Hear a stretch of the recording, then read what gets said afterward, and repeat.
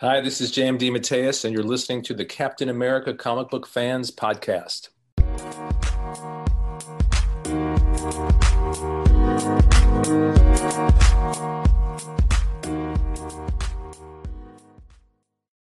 Greetings, Cap fans, and welcome to episode 14 of the Captain America Comic Book Fans Podcast.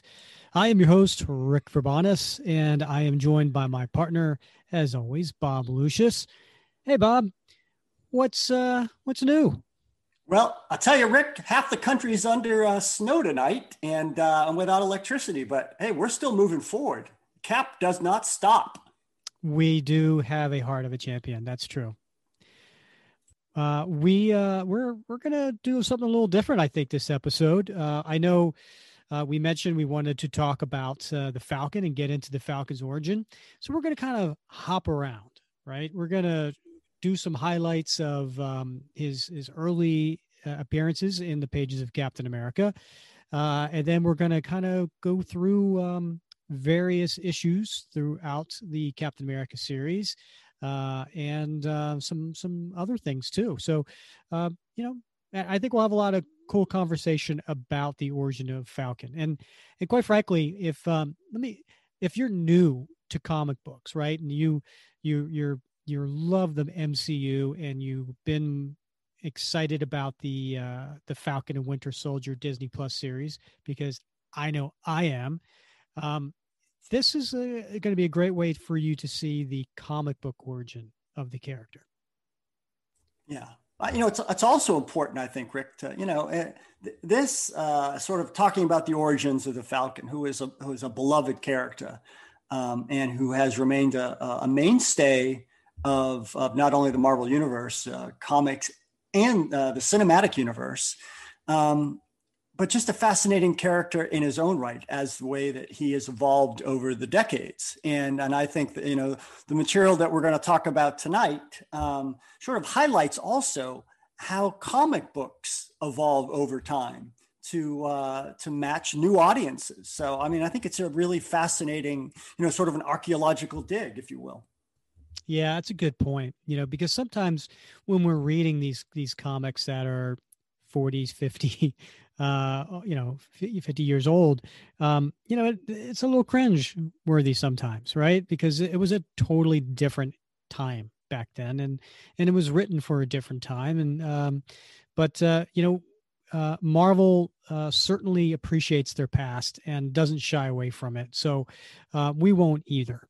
So let's start with the origin, first appearance of the Falcon, which was in the Captain America 117. And this came out in the summer of 1969, had a cover date of September 1969. And speaking of the cover, it was a pretty cool appearance of the Falcon taking center stage. And it's this cover, it says "The Coming of the Falcon." And here is this Sam Wilson in his green garb with the orange outline and holding Redwing, the Falcon, on his left hand. Cap's kind of a little to the side, and in the background are these nefarious characters. And so we don't know if he's a good guy or a bad guy, because we do know the bad guys behind him, right? The Exiles. In the art on the cover was by Gene Colan, and inked by Joe Sinnott, and with some help from John Romita Sr. Now the story is written by Stan Lee with pencils by Gene Colan, inks by Joe Sinnott, and lettering Sam Rosen. And we're not going to get into the entire issue of 117. I can kind of maybe give a little bit of a synopsis, right? So the Red Skull, with the power of the Cosmic Cube, he went ahead and he switched bodies with Captain America. So now Red Skull is in Captain America's body, Cap is in the Red Skull's body. And what the Red Skull did was he sent Steve to this island called Exile Island, in the hope that his former colleagues, called the Exiles, would kill Captain America, because they have this revenge they want against the Red Skull for leaving them there.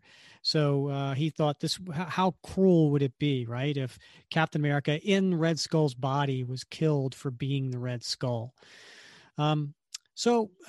Basically, the Cap as a Red Skull, he does go onto the island. He fights the exiles, and he manages to get away, right?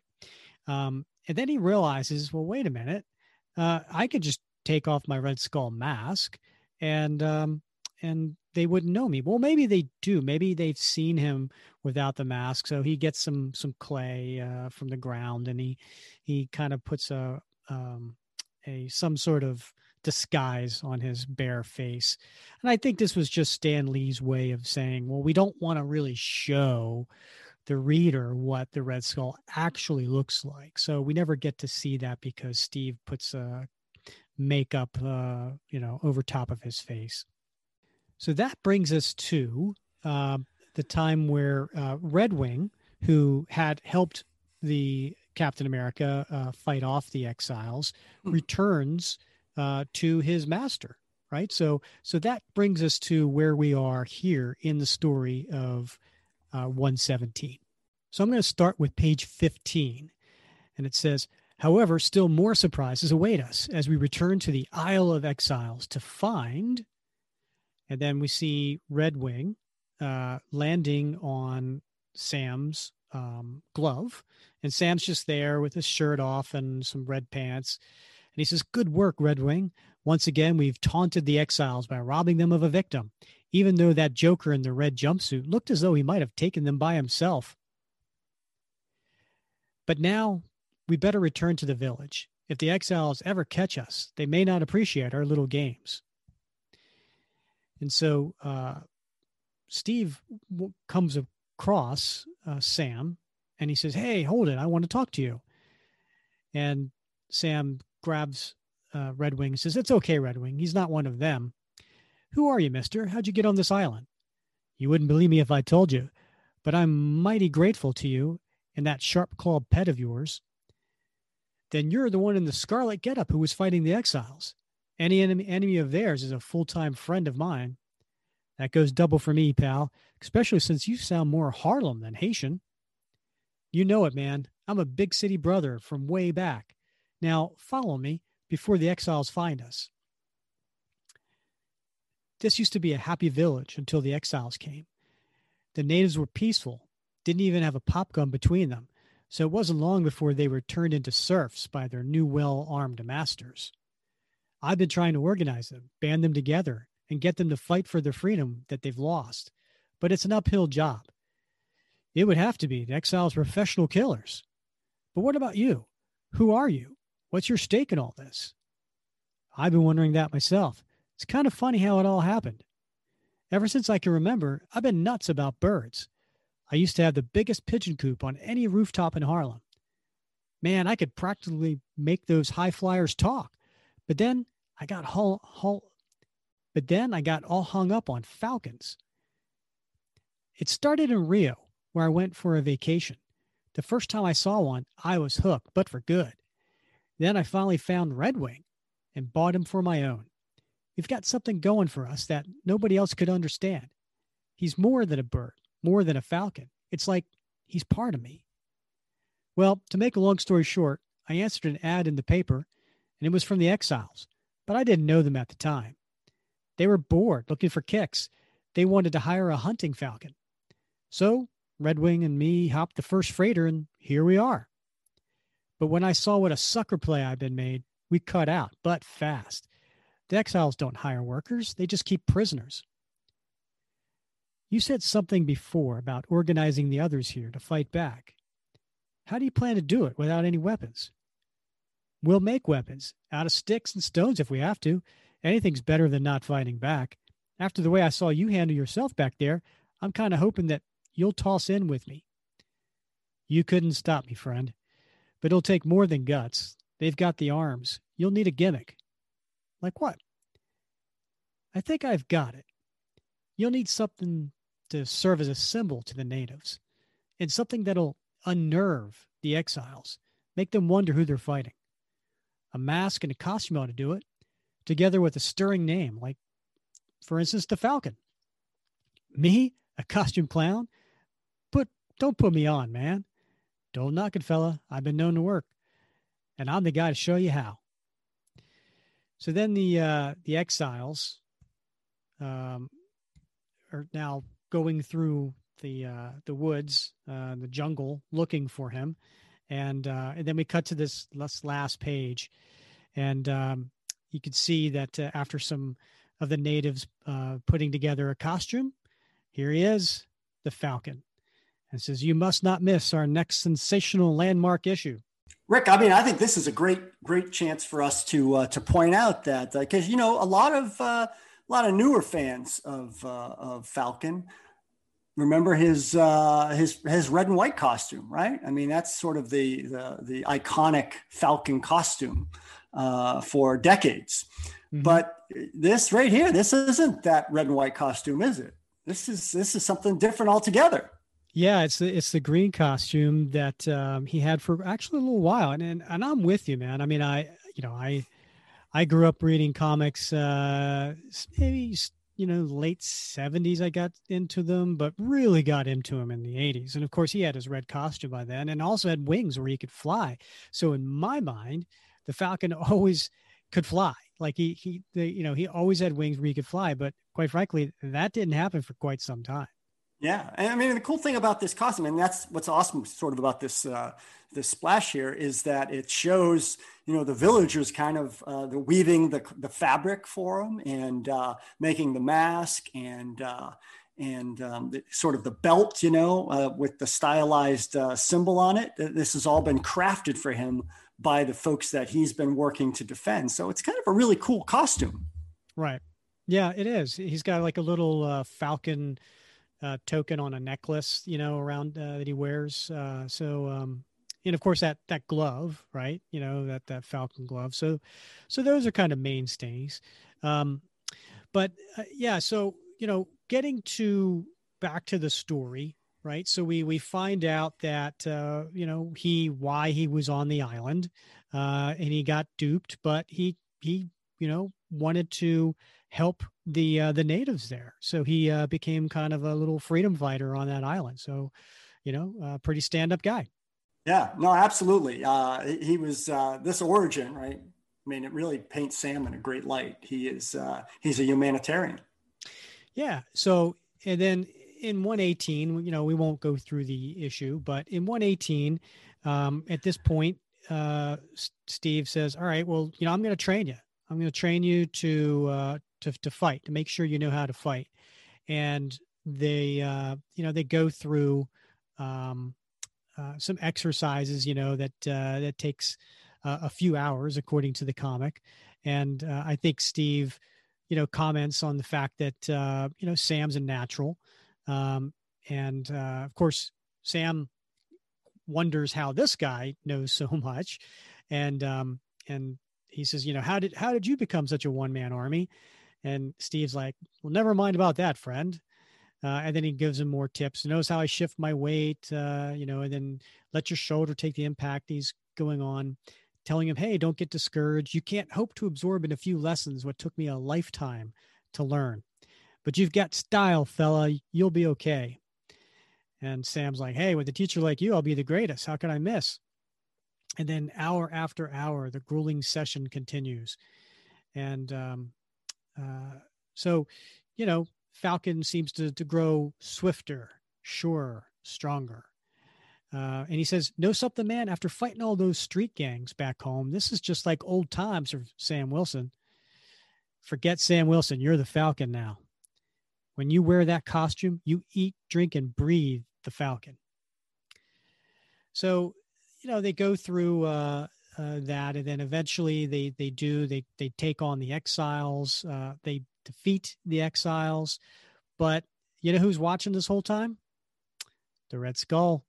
He's got the Cosmic Cube, and he says, the one called the Falcon. He inspired the natives to rebel. The exiles cannot hope to fight them all. And the one with the Falcon, it can only be the real Captain America wearing a crude disguise. He has escaped me too often. The game must end at last. And if I don't crush him, he may find a way to foil me.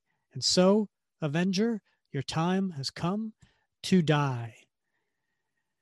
And that's how issue 118 ends. And then in 119, he zaps both the Sam and Steve to them. There's a big long fight that hey, you know what? They somehow overcome at the end. But essentially, Cap finds a whole new respect for the Falcon, and he sees him as a partner. He sees him as an equal, and they decide to, I think it was at the very end of the issue, Sam says, it doesn't seem possible, Cap, but you beat him. We beat him, Falcon, with a little help from fate. And that's the end of the 3-issue origin of Sam Wilson. It's a great story, Rick, and I love it twofold because it's got the Exiles in it, and who doesn't love the Exiles? But it just shows this. Hold on, come now, really? Who doesn't love the Exiles? And that in retrospect, I struggle with the fact that they didn't make the top 10 list. I don't know how that worked out. I mean, there's 6 of them, just the law of odds. They should have, math. I don't know. I'm not so good at the math, but it seems to me they should have made the top 10. But in any case, I think it shows these issues show the budding of not just a partnership, but a friendship that's going to last a long time. Yeah, and they officially become partners in issue 133. They shake hands and they're like, all right, we're partners now. And you know what? Just to prove it, with issue 134, the title of the series no longer was called Captain America. It was Captain America and the Falcon. And that was in the beginning of 1971. And for 7.5 years, from issue 134 to issue 222, it remained Captain America and the Falcon. Now, of course, during that time, they had their share of arguments and, things like that, as, you need to have, and any good writer provided. But I mean, that's impressive if you think about it. I mean, now I know Marvel had a tendency to try to do that in the 70s when trying to spruce up some books and some sales. I'm thinking of Daredevil and Black Widow right now and things like that. But at that point in 1978, it had been 2 to 3 times as long as Captain America and the Falcon as it was as just the Captain America. That's right. Yeah. That's a really important takeaway. Yeah. So during that time, I want to say, all right, well, smack dab in the middle of that 7.5 years, right around summer of 1975, was Captain America 186. And the writer of the series was Steve Englehart. Now, Bob, you and I did the Captain America of the 1950s issues, right? We did that episode a little while back. And Steve Englehart, he likes to do retcons, right? Yeah, I think he likes to, where there's a sort of a bare bones, storyline that he can sort of flesh out. I think that was his thing, man. And he did it well. Most of the time, he did it well. Well, he did it here with the Falcon. So here in issue 186, I'm going to get to page 4, and I'm going to start reading this because, Bob, I got to tell you, it's like diabolical what the Red Skull did. Right? So he has Captain America captured. And so now he starts to reveal why Sam Wilson, the Falcon, had not been helping him. And Sam was kind of just there in a trance. And so Red Skull says, you know what, he goes back to the story of switching bodies with Captain America and sending him to the island of the exiles. And then he goes to reveal, Bob. Those 6 psychopaths craved nothing more than the Red Skull's death. And yet, even with those odds, you triumphed. What was it I to do with you, Captain? You were possessed of an indomitable will, a dedication to final victory matched only by me. Obviously, attacking you openly, either through the body or mind, was foredoomed to failure, as long as you retained confidence in yourself. Thus I devised the subtlest stroke of all, and began to scan the island, seeking a man I could use, and I found him not half a mile away, a strapping young buck who possessed an unusual pet. He was clearly not one of the island's natives, which is all I had hoped to find. Curious, and hardly daring to believe my good fortune, I used the cube to transport myself to his side and seize control of his mind, that I might know with whom we were to deal. I only wish I could repeat the story word for word. Name's Wilson, Snap Wilson, born Samuel T., back in Harlem. I had an okay life there for 15 years, free as a bird. Gave up playing with pigeons, though, when I decided to do like they do and fly away south for the winter. Oh, yeah, I was real green. I didn't know I was only free so long as I stayed in my own cage. The outside world was just a jungle, man, but I was out of my nest for good. I dusted myself off and kept traveling till I reached 18 and L.A. I weren't green no more. I learned to get by. So what we see here now, we see some of the images that we heard before when Sam was giving his take to Steve, where he was up on the rooftop and dealing with the pigeons. But then all of a sudden we see Sam, when he says, I reached 18 in LA, we see him in this like purple suit with a purple hat and sunglasses and a suitcase and kind of, quite frankly, a very stereotype pimped out kind of looking suit. And then he says, I got in with the local mob, kept my nose clean and my face in sight, and pretty soon I had plenty of both trust and money. Can you dig it, baby? Snap Wilson was the man. And here he is, sure enough, with his stereotype pimp suit, smoking a cigarette, leaning up against a really nice car, watching the women walk by. I was flying high.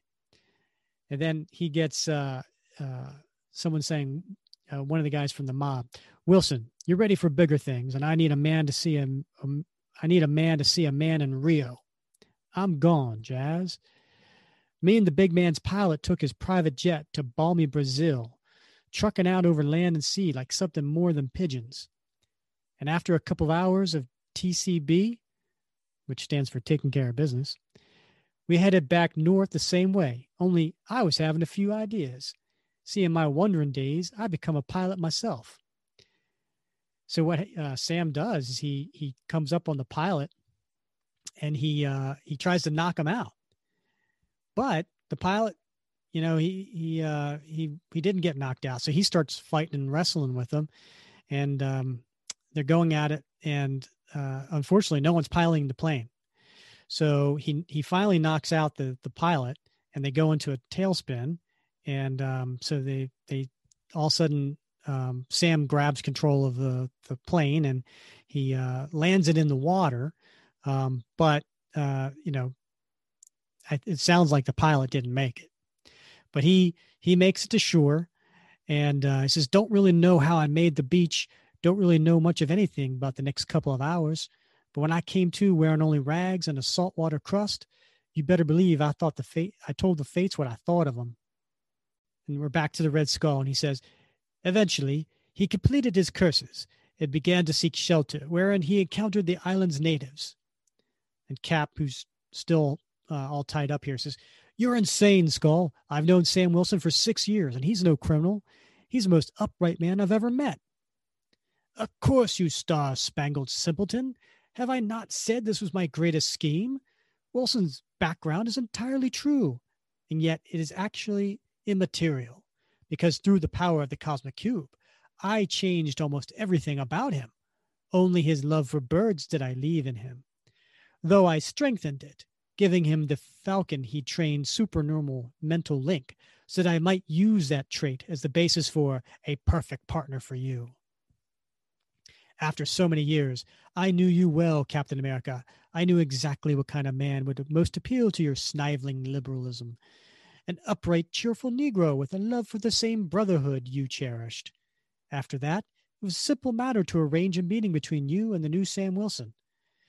And so it goes back recounting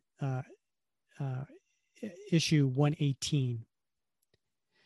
Later, back in the natives' village, Sam told you just what I had programmed him to. And again, it's a recap saying, yeah, I've been trying to organize these people to fight for their freedom, but I guess my story really begins in Rio de Janeiro, where I was vacationing. That's where I picked up Red Wing. And the Red Skull says, in Rio, ha ha. Cap is like beside himself, and it almost looks like he's crying here. And he says, no, I can't believe this. And I won't. I heard his voice, his tone. He was telling me the truth. Indeed, he was. He told you the exact truth insofar as he knew it. Once I had changed him, he had not the slightest inkling that he had ever lived another life. That was the beauty of my plan. There could be no mistakes. You were so completely taken in by his manner that you never stopped to wonder why men such as the exiles should advertise for anything, or why a freighter would come to that lonely isle. No, you were already enlisting him in your own fight for survival. But you were insistent, and eventually you won him over, just as I knew you would. You had the Islanders make him his first uniform. You trained him relentlessly in all the skills that made you a, quote, living legend. Finally, you attacked the exiles again as I watched in the Cosmic Cube. And once you had defeated them, I drew both you and your new friend to a final confrontation in Germany, a confrontation I had now decided to lose as the final proof of the power of your partnership. I could not know MODOK would enter the fray and render the cube impotent, but it made no difference. You had accepted Sam Wilson, and though it took another year for you to make that partnership permanent, I had you where I wanted you. But you seem to find the Falcon a surprise, and we've both fought you since then without you revealing any of this. Of course, Captain. How else could one play his trump with maximum effect? And yet, the worst is yet to come. Whoa. Whoa is right. Yeah. Gotta say, didn't see that coming. That's a bitter pill to swallow. Okay, so let's get this straight. So the Falcon on the island of exiles, he was there, and he actually was not a good guy. So here he is. Sam is on the island, and Red Skull finds him, puts these memories of being a good person in his head so that Captain America would take to him, and they become partners and essentially be the Red Skull's Manchurian candidate. That is one twisted tale, Steve Englehart. It sure is. Wow. Yeah. I mean, what do you say to that, right? I mean, this really turns everything upside down, man. Yeah. So future issues, go on for, I think it's 186. We get to, and then 191. Sam Wilson actually goes into court because of the wrongs that he's done as Snap Wilson. And he, during the trial, Stiltman is hired to kill Sam Wilson. And he fails during, breaking into the trial. And Sam has a big part of stopping Stiltman.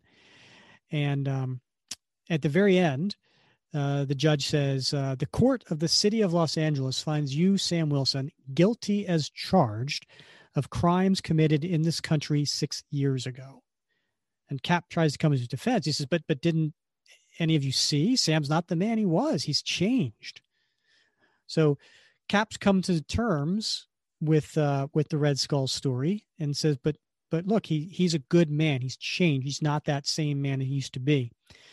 And the Falcon says, look, wait, Justice Cap. They just don't see nothing. And the judge says, strike that last remark from the records clerk. You had allowed me to finish, Falcon. You would have heard me suspend sentence and release you on parole. You are to report once a month to your parole officer, and he will be the judge whether or not you are truly repentant. And in the light of your being a superhero, that officer will be Nick Fury, director of S.H.I.E.L.D. And that's basically how that story ends, with the twist. So Sam is found guilty, but he's on parole, and Nick Fury is his parole officer. Now, I think it's definitely worth pointing out a couple things here, Rick, because this could be upsetting, to a lot of folks, right? I mean, this sort of like, whoa, what's up with this background to Sam Wilson as Snap. And we know that Steve Englehart, big retcon guy and a big fan of complicated story arcs with twists. And so not unlike things that he's come up with before, but he didn't write the next issues here. Mm-hmm. So, it's been suggested along the way that this was going to turn out possibly different had he stuck with the book. But this was the last issue that he wrote. And then it was picked up by John Warner for a few issues. And then I think a couple others before Kirby picked it back up. Mm-hmm. So maybe it wouldn't have been this whole Snap idea might have turned out quite differently had Englehart remained with the book. Who knows? Yeah, it is. Yeah, I forgot about that. So yeah, it's a good point. It's who knows how it would have turned out. You're absolutely right. The Falcon has gone on to prove himself, right? And I also forgot to mention, because this was 191 when this ended. So in issue 170 is when Sam actually got his wings. Right, he actually got his wings to allow him to fly, courtesy of Wakanda and the Black Panther. Black Panther was the one who gave Falcon his first set of wings, and he's sometimes upgraded those wings for him, and sometimes he's gotten his wings from others like Tony Stark. The high flying Falcon, as he's known, that started with issue 170. Which I want to say was 1974. And then also in the 70s, I want to say 1979, the Falcon joined the Avengers. It was in issue 181. And I don't know if you remember that cover, but it's the government agent Henry, was it Gyrich, his name? I'm not sure how you pronounce it. The guy with the red hair and the glasses, who always comes in trying to tell the Avengers what to do. There's this cover on 181, which has all of these Avengers and on around the table, and essentially he says 7 of you will remain as Avengers, and the rest of you are out. And it's a fun issue. But the thing about it is Falcon ends up being part of the Avengers, but not for the reason he wanted to be part of it. He became, was basically, the government wanted to have a minority on the team. So he, as Sam said, he was the quote unquote token Avenger.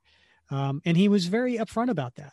And I think it was a good story, by David Michelinie, who was kind of bringing that forefront, right? I mean, in the late 70s, this was part of our culture as far as trying to have, more equality in various places, our schools and we had busing and jobs and things like that. So, having someone brought in because they were a minority was a controversial subject across the country, and Marvel hit it head on with this Avengers issue. Yeah, no, this is something that Marvel, was famous for, taking an issue that was in the sort of the public discourse at the time, and sort of using that as a launching point for a story that was interesting and exciting, but also had some deeper undertones of a social message. So yeah. And we'll be back right after this short break.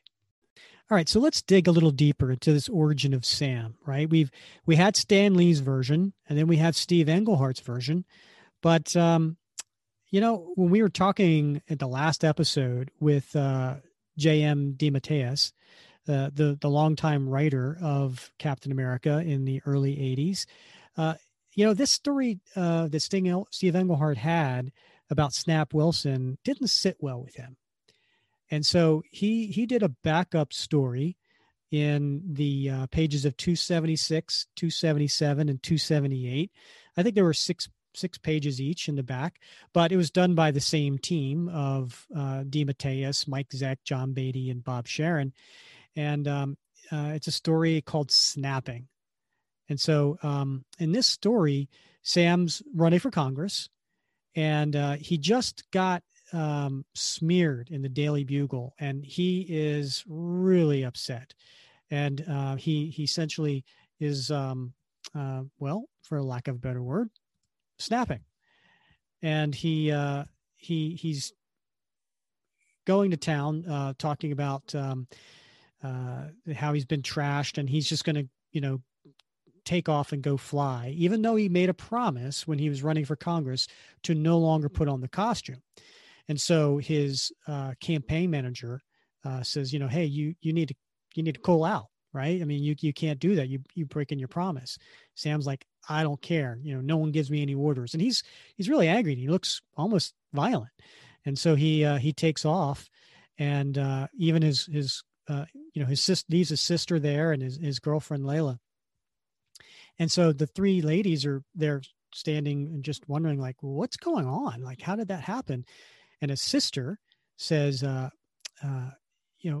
well, Sam was reading that article in the Bugle, the one that dredged up everything about his past. And he just, for a moment there, seemed like Snap was back, Snap in quotes. And they're like, Snap? Who's Snap? And sister goes on to say, you must know the story. It was all in the papers a few years ago, how that animal called the Red Skull used Sam, the Falcon, as a weapon against Captain America. The Skull claimed that Sam, that my brother, was really a sleazy 2-bit racketeer named Sam Wilson. That after he somehow switched bodies with Captain America, the Skull used something called the Cosmic Cube to make Snap's mind over, creating an entirely new personality. That personality, decent, good-hearted, idealistic, was supposedly meant to lure Cap to Sam, draw them together. And they were drawn together, becoming great partners and great friends, until the Skull again took control of Sam's mind and turned him against Cap. There was a lot of publicity after that, bad publicity.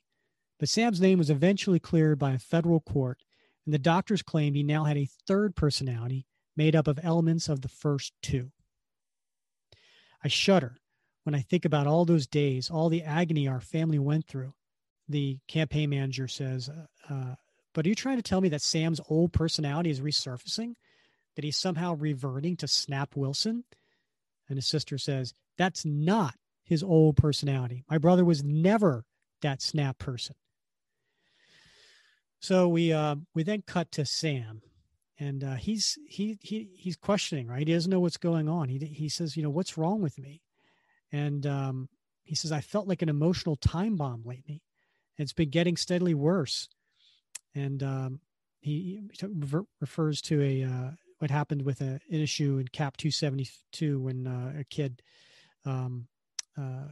basically killed somebody he knew. He says, that mixed up kid scared me. I think he reminded me of another mixed up kid named Sam Wilson, of the pain growing up here in Harlem, of all my parents suffered through just to protect me and Sarah from the madness of the streets. Madness? Shoot, look who's talking about madness. Just your average social worker who's on the synthesis of two different personalities. Just rotten old Snap and good neighbor Sam trying to get along in the same body. Maybe that's what's been eating at me. I usually try my best not to think about all that stuff. It's too painful. But lately, blast it all, who am I?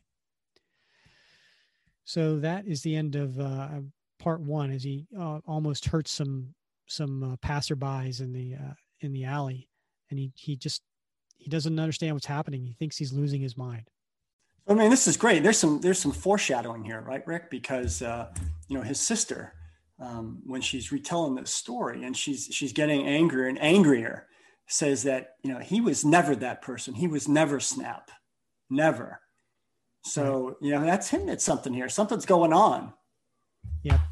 So in the next issue, we see here his sister goes on to give a little bit more backstory. She says, "Where do I begin?" At the beginning, I guess. And for me and Sam, that's where we were kids growing up here in Harlem. Our father was the Reverend Paul Wilson, and there was no one on God's green earth like him, a man who cared about everyone, and not just the words, not just from the pulpit. He was the kind of man who always tested his faith, his ideals out on the streets. That's how it happened. He was trying to stop a rumble, to stop two gangs of frustrated kids from doing something they regret later. And he got caught in the middle. And Sam was there that night, although Father didn't know. God, how Sam idolized Father, followed him everywhere. Can you imagine what it was like for a 9-year-old boy to watch the man he adored fall, dying in a pool of blood? My brother was brave at the funeral. He fought to hold back his tears. He thought that's what a man was supposed to do. Afterwards, Sam was, he was changed. He spent all his time after school at the church community center, guiding the younger kids, reaching out to the old people, always giving so much of himself to everyone. He pushed himself beyond all limits, and then he pushed himself some more. Then came the second turning point in our lives. It was just another night, just another pleasant stroll with Mother, just another faceless mugger who was so angry that Mother had nothing but a few dollars in her purse that he shot her down. Reverend Garcia's graveside prayers didn't seem so comforting then. And Sam, he cried and cried for days. There was no reason to be brave anymore. Oh, but my brother was so filled up with hate, so angry about Mother's death, that it just boiled over. He cursed me, and he cursed the world. But the part of him that clung to Father's memory, to the gentle man who taught us to turn the other cheek, was torn apart by these new feelings. There was so much conflict brewing up inside that boy, so much he couldn't handle, that he just snapped. He just blocked out Father, his dream, his ideals, and became a totally new personality. Cold, self-serving, that was Snap. I tried to get him help for him, tried to get him to see a psychiatrist, but he never listened. Before long, he left home. I didn't see him again for years. So Carol asks, then you mean what the Red Skull really did with the Cosmic Cube was strip away the false personality Sam had created for himself? And bring back the old Sam? Yes. Sam himself didn't even remember being Snap until the skull reprogrammed him. The family was so happy to have our Sam back that we never brought up the past. Why drag up all that pain? I would have come forward at the Falcon's trial, but Sam's confrontation with the stilt man cleared his name. And again, I was spared the pain. But if it happened again, Carol, if Snap had really come back, I don't know what to do. So we cut to Sam, who goes up onto the roof. And he's just talking to himself. And he says, so tell me, Red Wing, how stupid could I have been to think that all that stuff with the skull was behind me? I've been pretending it never happened, denying reality for years now. Didn't work, did it? There's so much I want to remember, so much I can't remember. Can you imagine what kind of congressman I'd be? Shoot, they kicked me out, butt first, right on Capitol Hill. There's no point to any of this. Why the devil should I run for Congress? Why should I care about anything on God's green earth but Samuel T. Wilson? And next thing you know, there's a priest, a minister, standing up on the roof, coming in through the door. And Sam turns and goes, Daddy? No, Sam, it's me. It's Reverend Garcia. She called me, Sam. She asked me to help her find you. I saw Red Wing circling around up here and took a chance. I guess I was lucky. Sam, there's no reason to talk to me with such anger in your voice. Your father and I were best friends, and I've known you since... First of all, mister, you don't know nothing about me, you dig? Second of all, my name ain't Sam. And he punches the Reverend. You want to talk to me, mister? You call me by my right name, you dig? You call me Snap, or you call me nothing at all. That's kind of shocking. That's like one of the few things you rarely see in a comic book, right? Hitting a priest. Yeah. Or a pastor, right, yeah. So 278, this is Snapping Part 3. And it's a very emotional story, right? So here he is standing over the Reverend, and he's yelling at him. And he says, it was the Red Skull who made me into this stinking Uncle Tom. It was him and his cosmic cube that messed up my mind and tried to use me to get back at that hunky Captain America. I've been trying to come back out all these years, but that crumb Sam keeps pushing me back. But I'm out now, sucker. And this time Snap is here to say. And the Reverend says, no, you are not this Snap. If there is anything I know for sure, it's that. You created Snap out of pain, out of fear, when first your father, then your mother were taken from you by senseless acts of violence.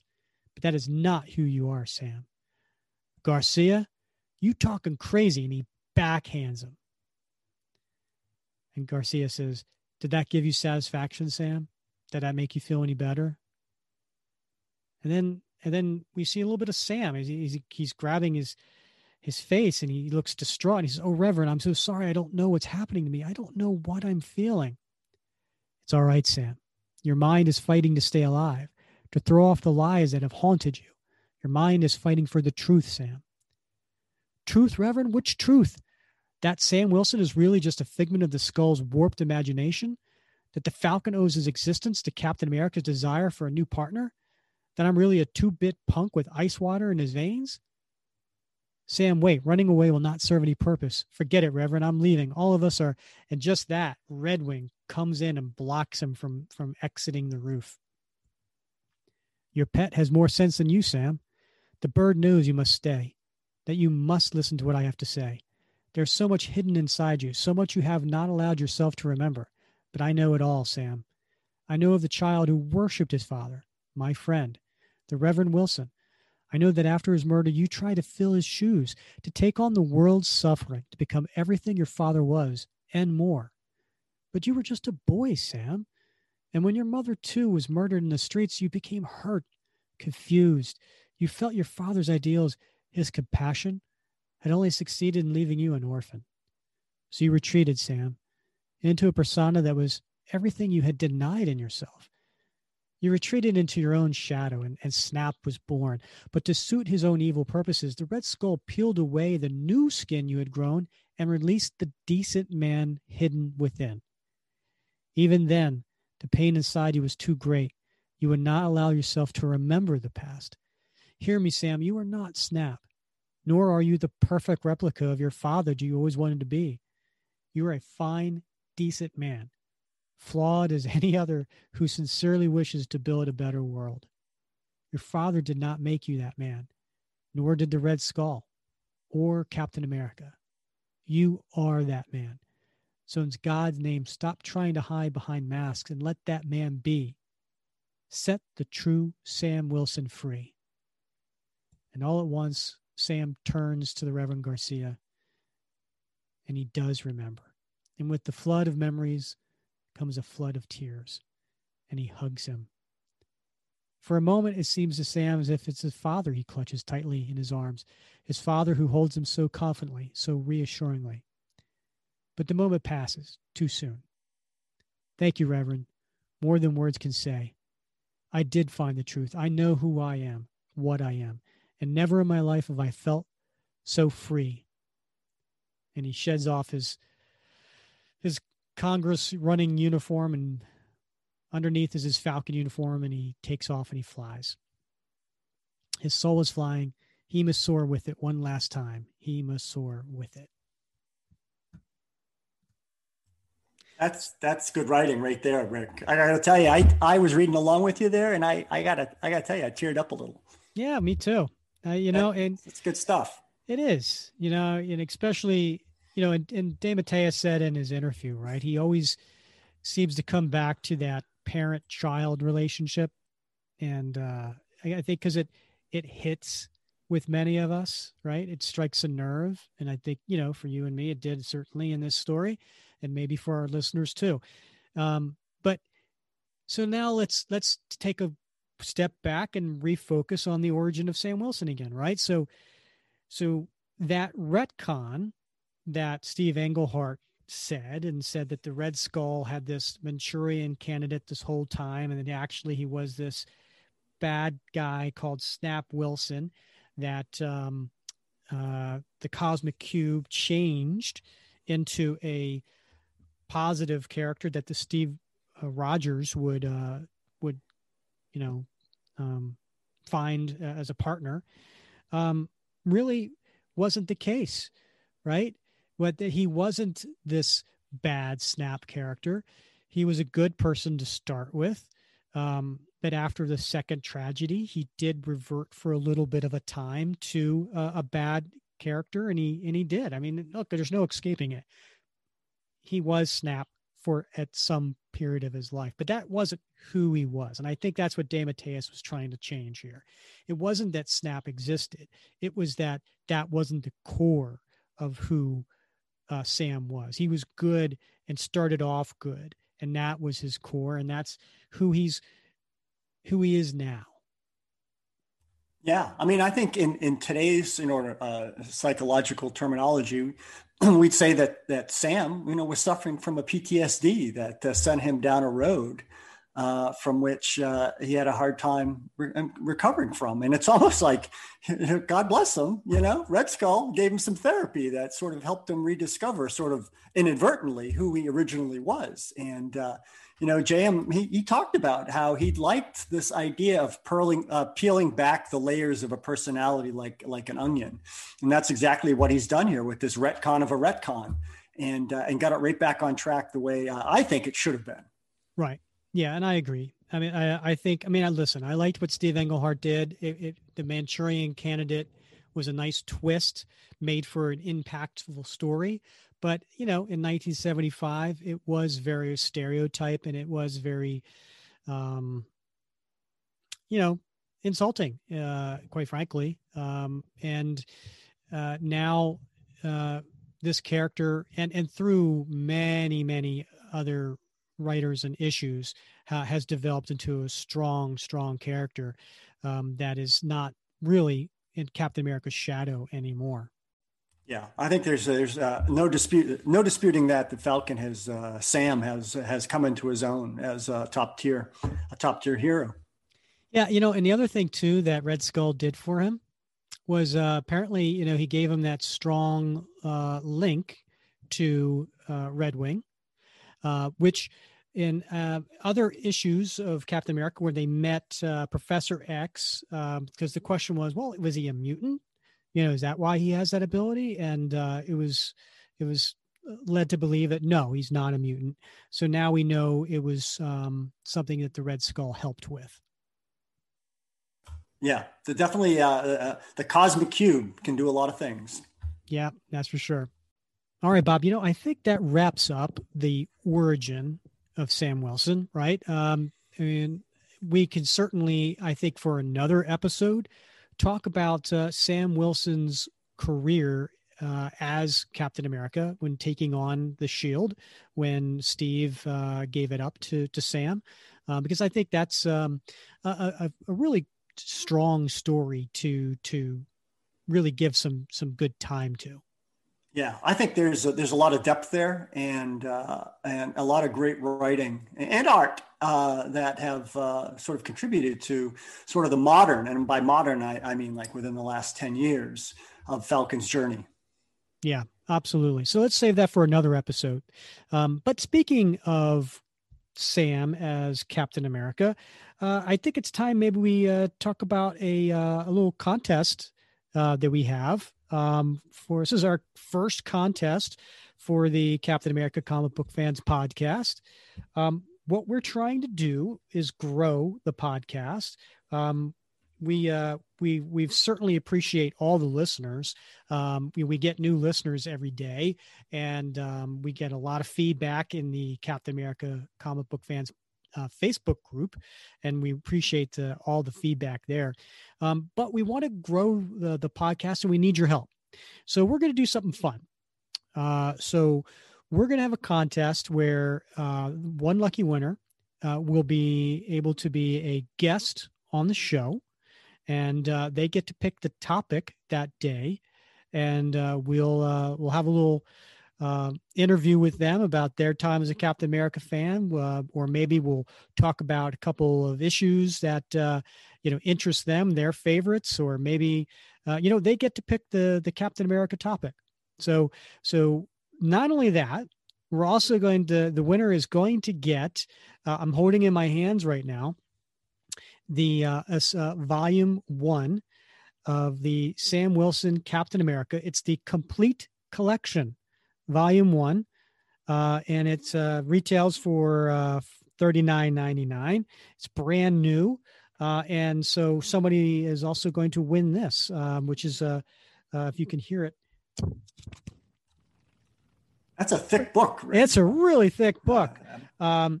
So that's the prize. That's the prize. You get to be a guest on the show, pick the topics, and you get this really cool complete collection, volume 1 of Sam Wilson, Captain America. But how could somebody win a prize like that? I'm glad you asked, Bob. Well, so there are 2 ways that you can win this cool prize. First way is you can go on to Apple Podcasts and leave a 5-star review. And so leave 5 stars and then actually leave a review. And if your name is not evident on there, you can always hit us up on the Facebook page and say, hey, I left the review. You can message me. Or another way you can do this is, as you know, if you're on the Facebook page, we always post an announcement of the current episode, and you can go ahead and share that to either your timeline or one of your comic group timelines, and take a screenshot and then shoot me a message with the screenshot, and we'll count that as well. And so we're going to do this for the next few weeks. So we'll announce the winner in episode number 18, which is supposed to come out on Wednesday, March 24th. So you got 4 weeks to do this. So again, you can leave us a 5-star review on Apple, or you can share one of our podcast posts either on your personal timeline and or a group, and send us a screenshot. So I'm looking forward to it. I can't wait to see what kind of response we get on this, because we really do appreciate you help growing the podcast. Yeah, and the feedback that folks give really does inform what we think about upcoming shows and the sort of content that we want to address, and the questions that we ask creators that are our guests. So it's super important. Absolutely. And speaking of 5-star reviews on Apple, I'm going to go ahead and read one. This one comes from Scooter McBoogers. Thanks, Scooter.